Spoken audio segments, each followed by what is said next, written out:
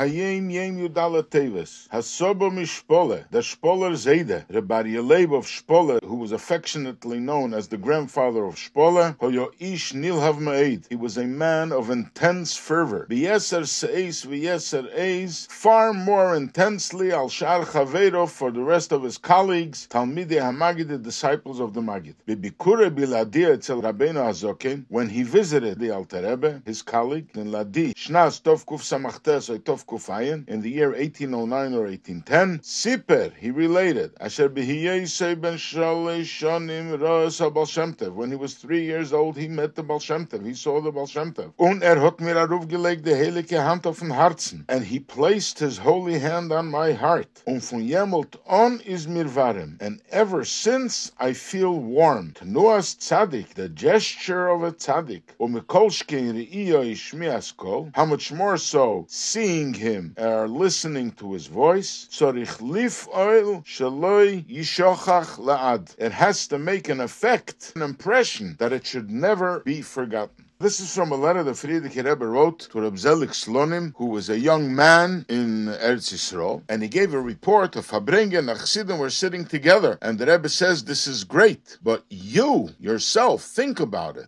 And you should realize, even though you are still a youngster, nevertheless, you were the one who merited to see the sparkling light of my father, and you heard his voice. You have within you to be able to inspire and to illuminate. And he relates the story that the Shpoler Zeide1, from seeing the Baal Shem Tov, and he placed his hand on him, it had an effect on his whole life. How much more so, the Rebbe says, when you see the Tzaddik and you hear his voice, how much more do you have within you to be able to influence others. Therefore, you have an obligation to see whatever you can to inspire and illuminate with Chassidus. So to this, our Rebbe once made a comment, and he added one more point. And he said, when the Baal Shem Tov placed his hand on the Shpoler Zeide1, the effect was that the Baal Shem Tov planted within the Shpoler Zeide1 the measure of Avos Yisrael, the characteristic of loving a fellow Jew.